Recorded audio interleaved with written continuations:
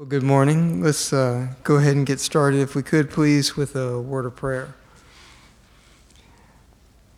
Our Father, we come before you now in the name of the Lord Jesus Christ to give you praise and honor, to worship you in spirit and in truth.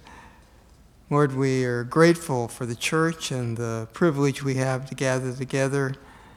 Pray that you would guide us in our thoughts this morning as we open the Scriptures. May you communicate to us all that you desire to. And may we, Father, have ears to hear that we might incorporate these things into our thinking and the way that we live our lives. Also that we might give more honor and glory and praise to you. We pray in Christ's name. Amen.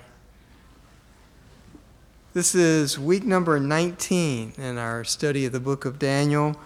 And we're over in chapter 7. Last week we went through the first 6 verses of this chapter. And this chapter is the first vision that we have that Daniel himself had. He has it in 549 or 550 BC, something like that, about 10 years before the Babylonian kingdom is overtaken by the Persians and the Medians and the Persians.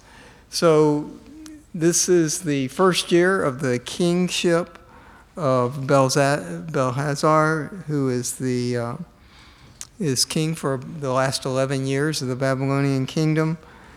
And so Daniel gives us this time frame reference, I think, so because it ties into what he sees in this vision and where the vision begins. And so we saw last week, this vision is all about 4 beasts that come up out of the waters.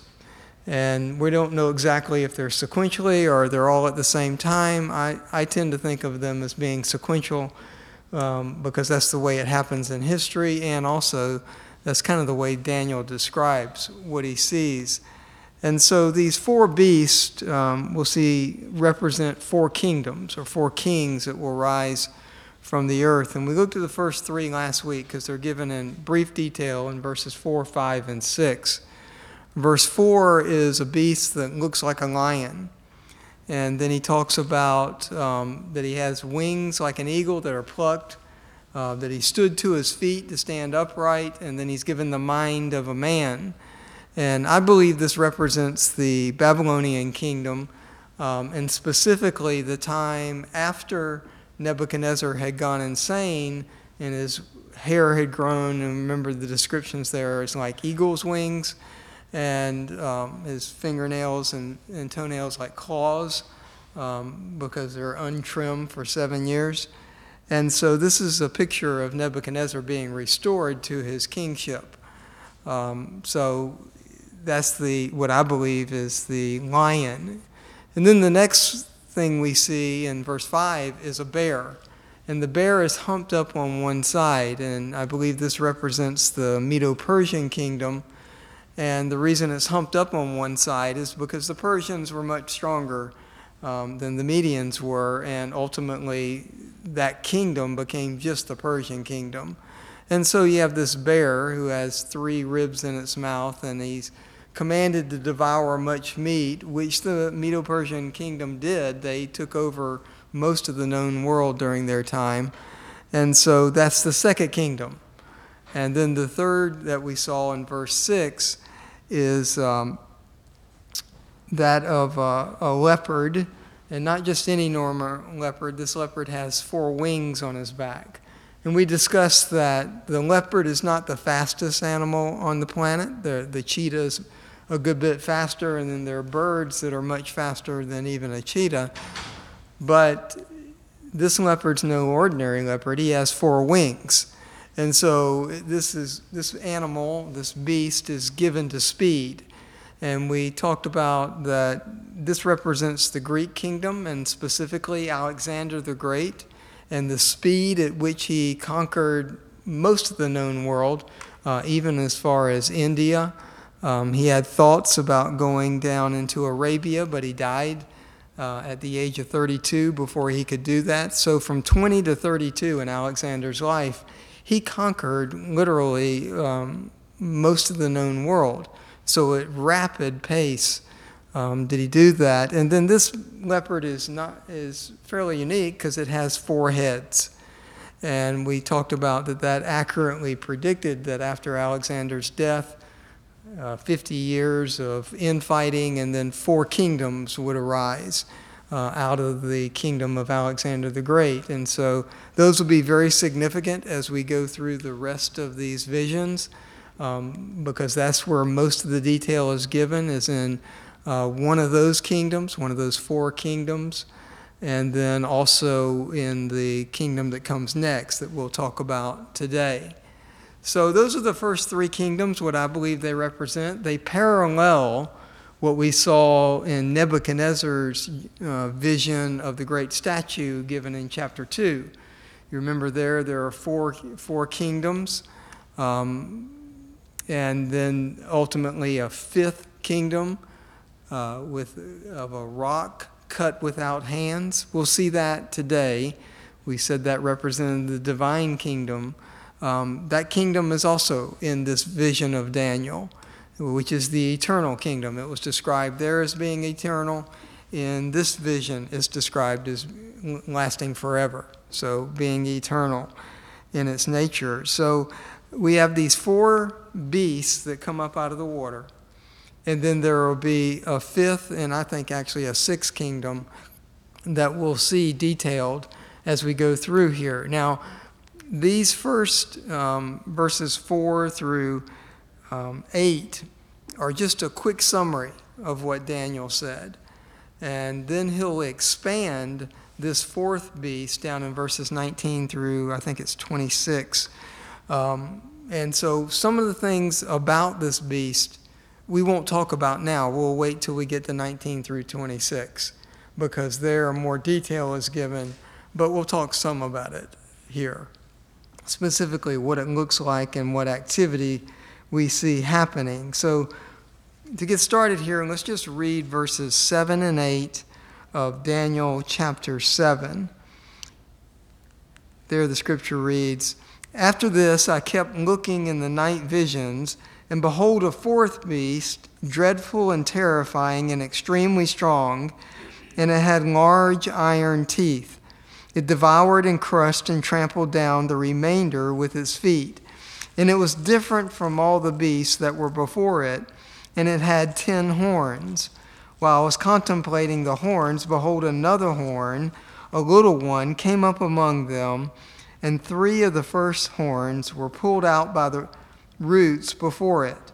And behold, this horn possessed eyes like the eyes of a man, and a mouth uttering great boasts." Now, I don't know about you, but for me, when I read those 2 verses, all kinds of things flood into my mind that I've studied before in the scriptures. We could talk for a long time about these 2 verses, but we're not going to. We're going to wait till we get over to verse 19 and talk about it. But let's at least look at the description and a little bit of the detail that's given here. This 4th beast has teeth that are made out of iron. And you remember the 4th beast in the image of that Nebuchadnezzar saw was made out of iron. The legs and the feet of the statue were made out of iron. So I see this as corresponding to that same kingdom.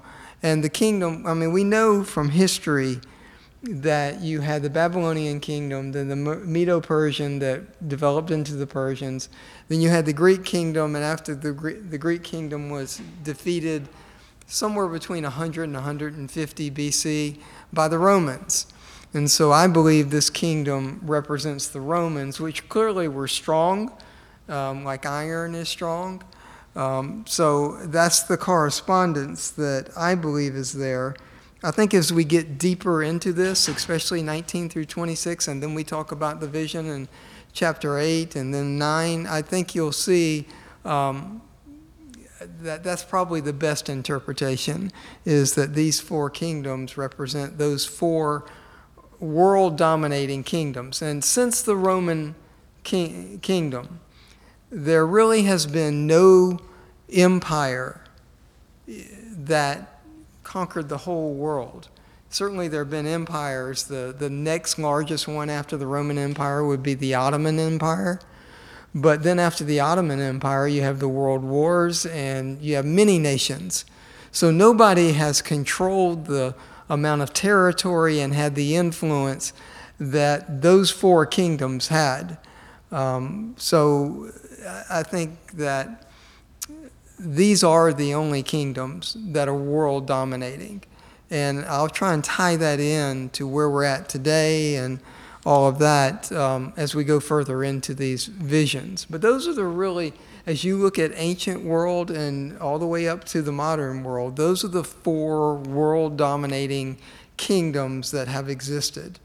The Ottoman, an argument could be made that they did, but they didn't conquer and influence the European nations anywhere near to the degree that these others did. So anyway, we'll talk about that more as we go further into this. But this is an extremely strong kingdom, and you notice he says that it is dreadful. It's overwhelming in its appearance, and later he'll say that it was different from all the kingdoms that he's already seen. And so you say, well, what makes it so different? Well, you'll notice in the first three kingdoms that he said it looks like a lion, it looks like a bear, it looks like a leopard. So natural animals that Daniel presumably would have seen in his life. And so he relates them to things that he's seen. This beast, he doesn't describe an animal at all because it's so different from anything he's ever seen before. And so he can't identify it with a beast. So it's different than all the ones that came before it. I think that's what he's trying to get at when he says that this one was different from all the others. Okay, because it doesn't look like anything that he's ever seen before. And he'll get into describing more of this. You notice the other thing that he says is that it has 10 horns. Now, I don't know about you, but I don't know of a beast that would have 10 horns. Chapter 8, we'll see a ram and a goat. The ram has 2 horns, and then the goat has 1 horn. But this one's very different. This one has 10 horns on its head. So, and these horns,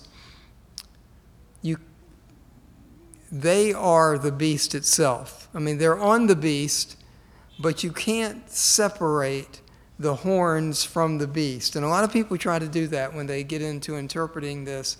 Well, these 10 horns represent this, and the whole beast represents this. You can't do that because these horns are on the beast. So they control the beast, they are the beast. And you can't go about separating them into different things. Okay, and you'll see a lot of interpretations that do that, but I don't think that's valid because these are horns that are on the beast itself.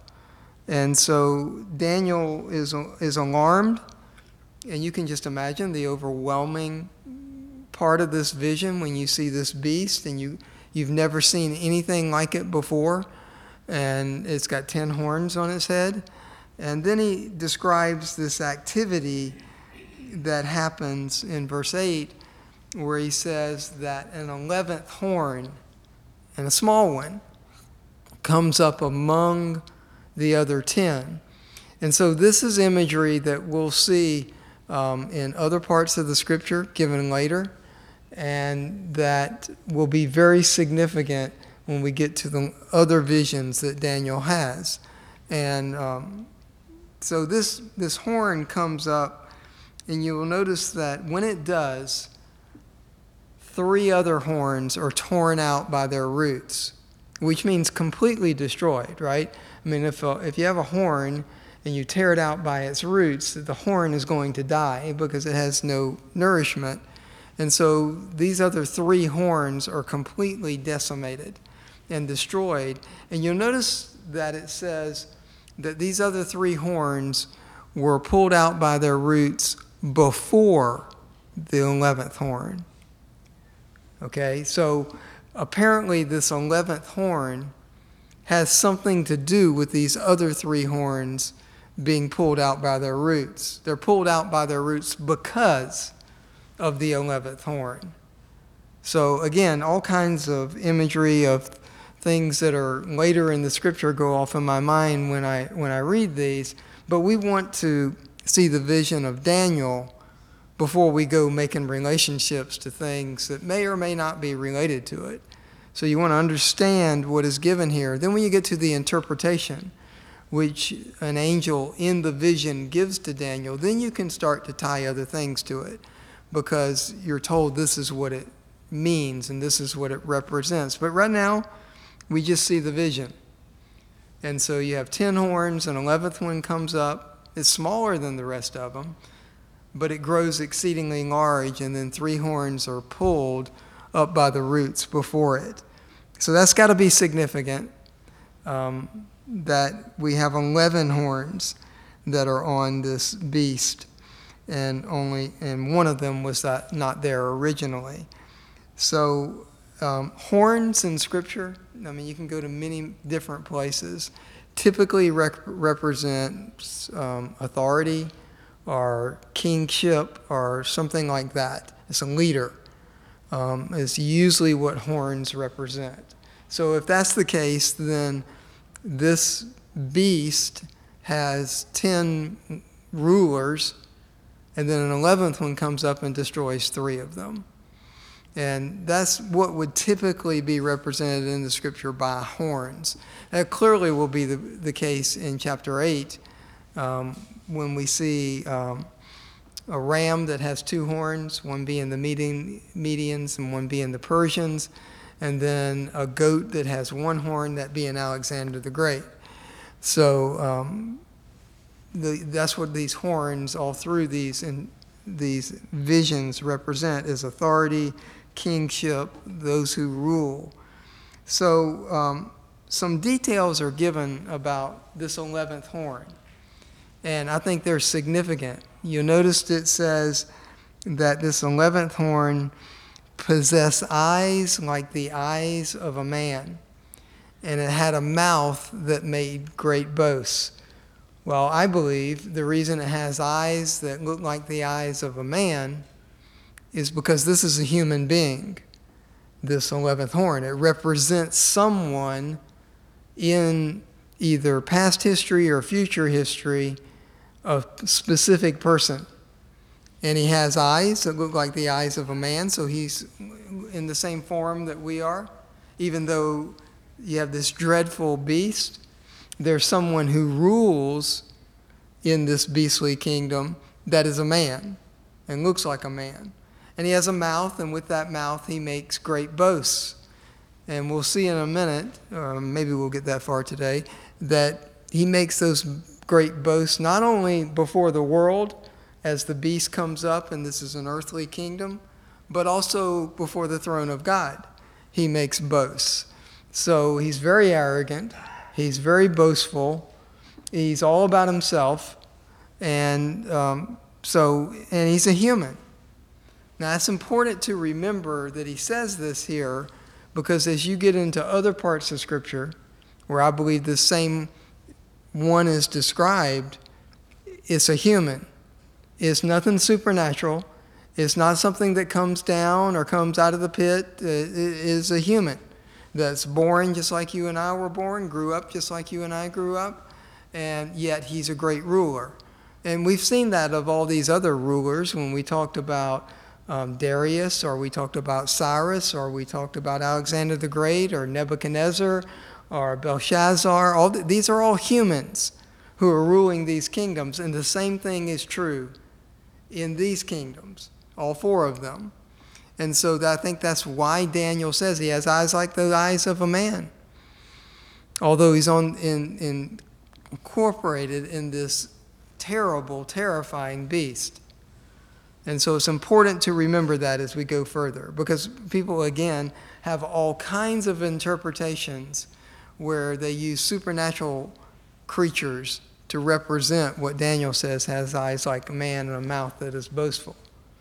So we'll get into more of that as we go through this vision.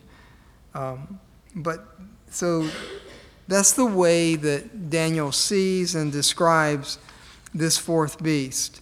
It's clearly dreadful, it's overwhelming, and it is the beast that is described in the most detail in this vision, but those aren't given until verses 19 through 26. So when we get there, we'll talk more about what these things mean and what they represent. But for now, we'll just leave that and we'll go on through the vision that Daniel saw. Then we'll talk about what it means. Okay, so in verses 9 and 10, we have something very different than what we've seen in Daniel so far. He says there, I kept looking until thrones were set up, and the Ancient of Days took his seat. His vesture was white like snow, and his hair, and the hair of his head like pure wool. His throne was ablaze with flames, its wheels were a burning fire. A river of fire was flowing and coming out from before him. Thousands upon thousands were attending him, and myriads upon myriads were standing before him. The court sat, and the books were opened. Okay, so this is the description of a court scene. You've got the throne, which if you have ever been in court before, you know that's kind of what looks like where the judge sits. He's up higher than everybody else, and everybody has to rise when he comes in and sit down when he says you can sit down. And I mean, it's a lot of protocol that goes on in a courtroom. You can't just speak whenever you want to. You have to be asked to speak, and so a lot goes on there. And this Ancient of Days, as he's described, you won't find that term anywhere else in Scripture. So Daniel has a unique way of describing this. And you won't find this description of the Ancient of Days anywhere else in Scripture, where he's got, it says his vesture is white. That means his clothing is all white. And that his hair is like pure wool, which again would be white. And that there are flames around him. And that flowing out from him is a river of fire. So all of these things, I believe, represents purity and righteousness. I mean, white is always something that is pure, right? That's why a bride wears a white gown at her wedding. And fire is that which purifies. They use it to melt down metal so they can sweep off the dross and have pure metal. So fire, white, all represents purity and righteousness. And then you have this throne that the Ancient of Days is sitting on. So this is a picture, I believe, of the divine kingdom. This is the same thing that we saw in Nebuchadnezzar's dream, where after the statue was toppled and pummeled into dust by a rock cut without hands, which is the divine eternal kingdom. And so this is God himself, God the Father, sitting on his throne, ready to make judgment of myriads and myriads that are standing before him. The thousands upon thousands that are attending him, I believe, are the angels who are around the throne of God and attend him. Okay, and then you have this myriad of peoples standing before the judge, ready for him to pronounce judgment as he's opened the books. Now, this should, if you've studied Scripture to any degree about eschatology, should bring to your mind Revelation chapter 20. This is very similar to this chapter. So God, in his purity, in his righteousness, able to make righteous judgments, sits on his throne and opens the books, which are the deeds of men. And those who are not in Christ will be judged according to their deeds. So those who are in Christ will be rewarded according to their deeds. So hopefully there are some righteous deeds in that life to be rewarded, but they won't be judged for their deeds. So let's look over at Revelation 20, just so you can see how this parallels those particular verses. Chapter 20 of Revelation, in verses 11, beginning in verse 11, I don't know, it's really only a couple of verses here, but I'll probably read a few more. So Revelation 20, verse 11. Now this is after Jesus Christ has come in chapter 19 and destroyed all those who were gathered against Israel. And then it says, then Christ will reign for 1,000 years. After the 1,000 years, Satan's in the abyss. After 1,000 years, Satan will be released to deceive the nations once more. Then there's another short war that we looked at when we were looking at Ezekiel chapters 38 and 39 that is given. And then after that war comes this section. So this is after Satan's been released and thrown into the lake of fire. The Antichrist and the false prophets having been in the lake of fire for 1,000 years while Christ reigned. Then we come to this section here, after all that has taken place and that final war, after the millennial reign has taken place. And you come to verse 11 of Revelation 20. And John wrote, then I saw a great white throne, and him who sat upon it, from whose presence earth and heaven fled away, and no place was found for them. And I saw the dead, the great and the small, standing before the throne, and the books were opened, and another book was opened, which is the book of life, and the dead were judged from the things which were written in the books according to their deeds. And the sea gave up the dead which were in it, and death and Hades gave up the dead which were in them. And they were judged, every one of them, according to their deeds. Then death and Hades were thrown into the lake of fire. This is the second death, the lake of fire. And if anyone's name was not found written in the book of life, he was thrown into the lake of fire. So you have the books which are open, which are the books of the deeds of everybody's life. And then there's another book, which is the book of life. And if your name is not in the book of life, you're judged according to the book of deeds. Okay? And so you see the same kind of picture. God on his throne in heaven, in purity, sitting down to make judgments of everybody who's ever lived. Every person standing before the throne. So this is the myriad of myriads that are standing before the throne. You notice it says the great and the small. So those who were great rulers, Napoleon, Alexander, maybe Nebuchadnezzar, maybe not, but Belshazzar for sure. These great rulers will be standing beside the peasants who were in their kingdom. Nobody is above anybody. They're all going to be judged according to their deeds done in this life. And again, if your name's not found in the book of life, the fire coming from the throne of God is for you. So terrifying thought. And Daniel's very alarmed by this and overcome. But you can see that this is a picture that is very similar to what Daniel sees in 550 BC. I mean, at least 2,500 years before, right? 2,600 years before this is actually going to take place. Daniel's given this vision by God so that he might see what's going to happen in the future and that he might write it down. You remember at the very beginning, Daniel said he had this vision and he wrote it down so he could remember it and so that he could preserve it so that we could read it.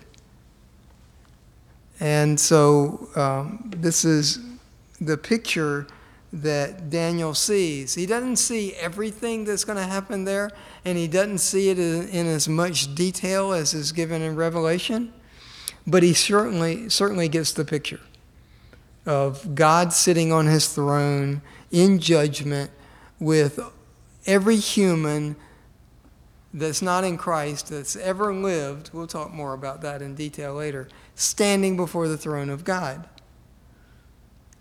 So billions of people in front of the throne of God, for him to judge each person, not in general, but according to what they did in their life, according to their deeds.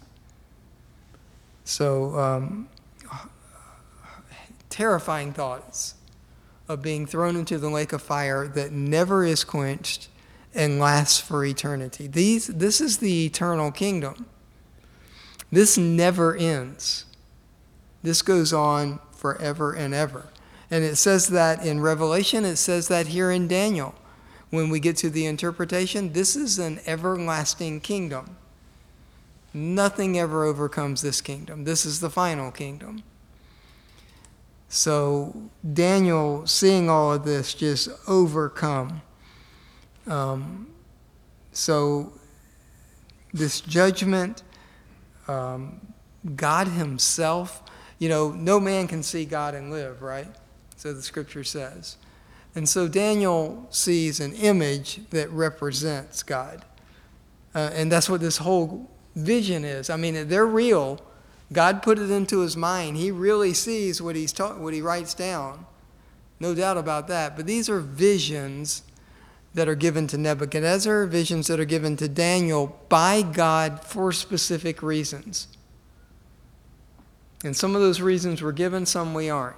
Nebuchadnezzar was given his dream because he was wondering what would happen in the future. And God says, "You're wondering? I'll tell you what's going to happen."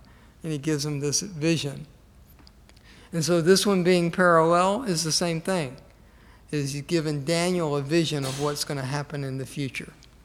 Future kingdoms. And again, written by Daniel in the 500s BC. So before most of these things had taken place. So Revelation 20, I believe, matches up to this vision that Daniel has in chapter 7. Now, he keeps on going. After he sees God seated on his throne, books open, clearly going to make judgment based on what's written in the books, then we get this flash forward. This really, what seems to, as you start to think about this, and we'll have to make some sense of this, remember that most interpreters believe that this fourth beast is the Roman kingdom. And I believe that. Doesn't make it right, but it is the way that I see this. But now, look at what is written in verses 11 and 12. Then I kept looking. This is after he sees God seated on his throne. Same vision. Then I kept looking because of the sound of the boastful words which the horn was speaking. I kept looking until the beast was slain and its body was destroyed and given to the burning fire. As for the rest of the beasts, their dominion was taken away, but an extension of life was granted to them for an appointed period of time. Okay, so if I'm right, and this fourth beast represents the Roman kingdom, and the horns represent rulers of that beastly kingdom, then here we have that horn before the throne of God at the end of the age. Now, how can that be?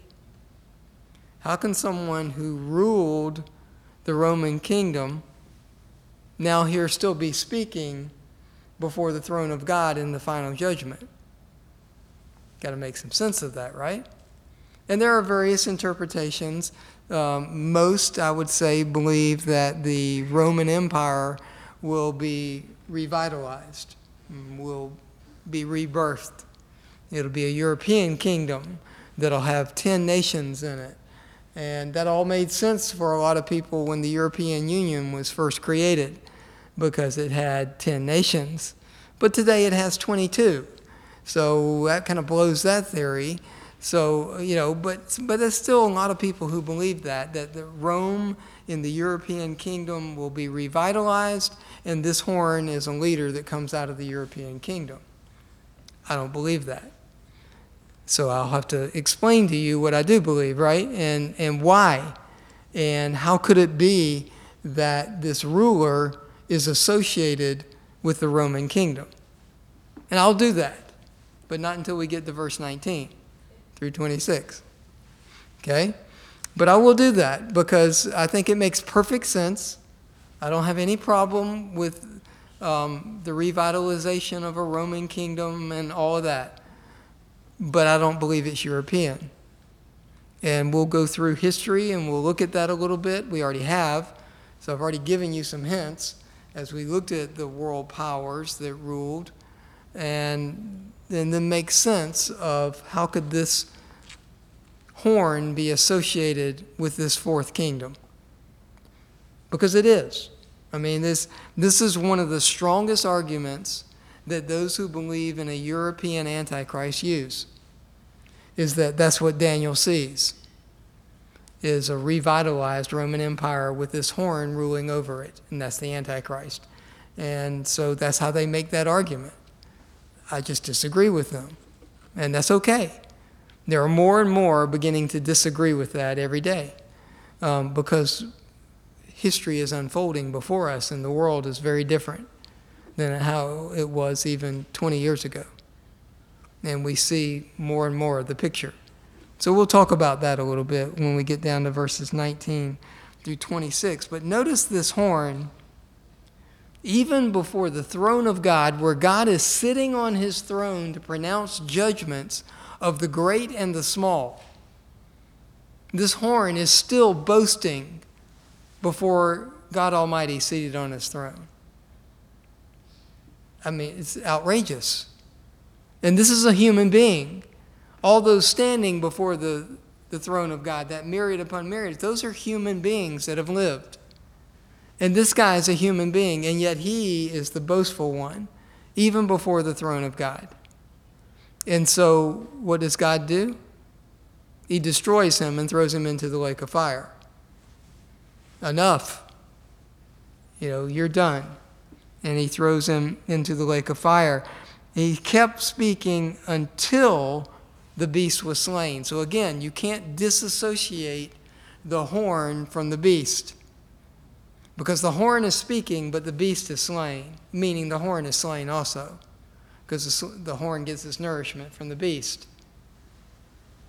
So they're all destroyed and thrown into the lake of fire. God says, I've had enough, and destroys them.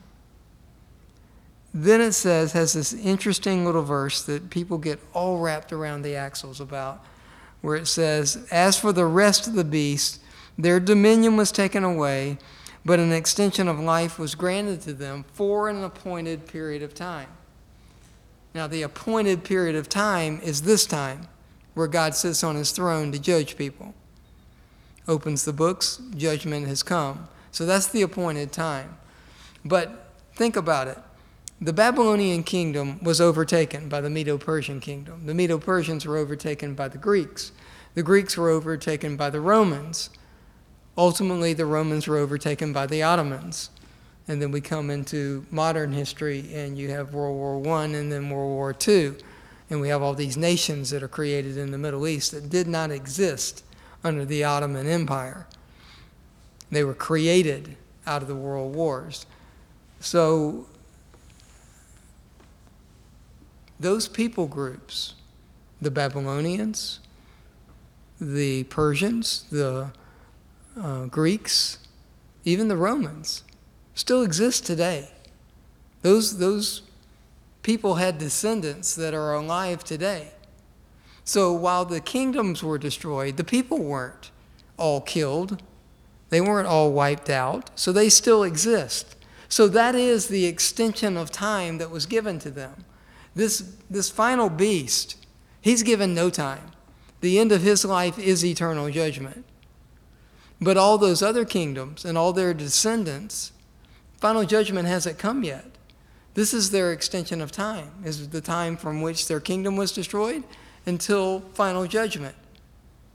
But not so for the beast, the fourth beast, and not so for the horn that speaks boastfully. He goes immediately from life to death, eternal death. He has no period of time that's given to him. So I believe that's what this verse is speaking of. Speaking of their kingdoms were destroyed, but the peoples weren't all judged in an eternal sense and still haven't been as of today. That's all yet future. That's something that we all face in the future, is judgment from God. Those who are in Christ for reward. Those who are not in Christ, according to their deeds, for eternal punishment. That's the way the scriptures lay it out. And that hasn't happened yet. So an extension of life has been granted to those other kingdoms in that their descendants still live and will until the final days, until this final judgment. Now, I'm one of the few. I can't find many people who agree with me, but when the final battle with the Antichrist takes place, I don't believe everybody is killed. All the unbelievers are killed. I just don't believe that. The reason I don't believe it is because I don't see it in the scriptures. All their armies are killed, absolutely. No doubt about that. All the armies gathered against Israel are destroyed, and the blood runs up to the horses' bridles for 200 miles, 206 miles. No doubt about that. But think about it. When you send your army out, not everybody goes.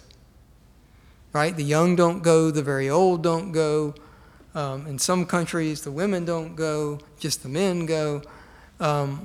So everybody doesn't go to fight in the army because there needs to be somebody back at home making the munitions and the arms and all of that to support the army.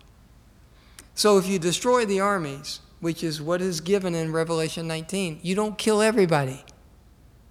So I believe there are a lot of people who live from the final battles in the world as it exists during the Antichrist into the millennial kingdom. Doesn't mean they're believers.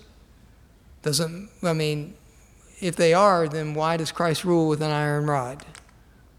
And that's what the scripture describes him as, ruling with an iron rod. And those who are in Christ ruling with him. The reason they rule is so there can be righteous rule over the whole world, because everybody's not righteous. And that goes on for 1,000 years. So I don't believe everybody is killed. But when you come to this throne of God where judgment is given, that's everybody. That's because you notice it says heaven and earth fled away and no place was found for them. So that's everybody, because there is no earth on which for them to live anymore. So we'll talk about these in more detail, but this is the way I parse it, and that's what I think verse 12 means about an extension of life was given for them. They're still alive today, but not so for the beast, not so for the horn. They go immediately from life into everlasting death. So they're different. They look different. They don't look like an animal. They act differently. They're boastful before the throne of God. And they die differently. They still die, but they go immediately to judgment. So this is a very, very different beast. Okay, so after this, once that Antichrist is done away with, and you'll see this matches Revelation perfectly, that then we have the Son of Man appearing before the throne of God. So in perfect sequence, the Son of Man being, and we'll look at this next time if God wills, the Son of Man who comes in, beginning in verse 13 and going on, that is the millennial kingdom. A kingdom was given to him. So that is Christ coming after the horn is destroyed to the Ancient of Days, receiving a kingdom which is not eternal, lasts for 1,000 years, but then melts into the eternal divine kingdom. So I think Daniel is laying out for us exactly what other scriptures say. And he sees parts of it, but we have the privilege of living after Revelation was written and seeing how it all fits together. Well, most of it fits together. We clearly don't have it all figured out. So this is the way that I see it. So it's the way I teach it. I could be wrong, willing to admit that, but clearly I don't think I'm wrong. But we have to make sense of how could the horn come out of the fourth beast and be at the throne of God. We got to somehow that's got to be reconciled, right? Because it's not at this point, if you take the perspective that I do. So that's where we'll end this morning. I appreciate your time and your attentiveness. And if God wills, we'll go on to the rest of the chapter in coming weeks. Thank you.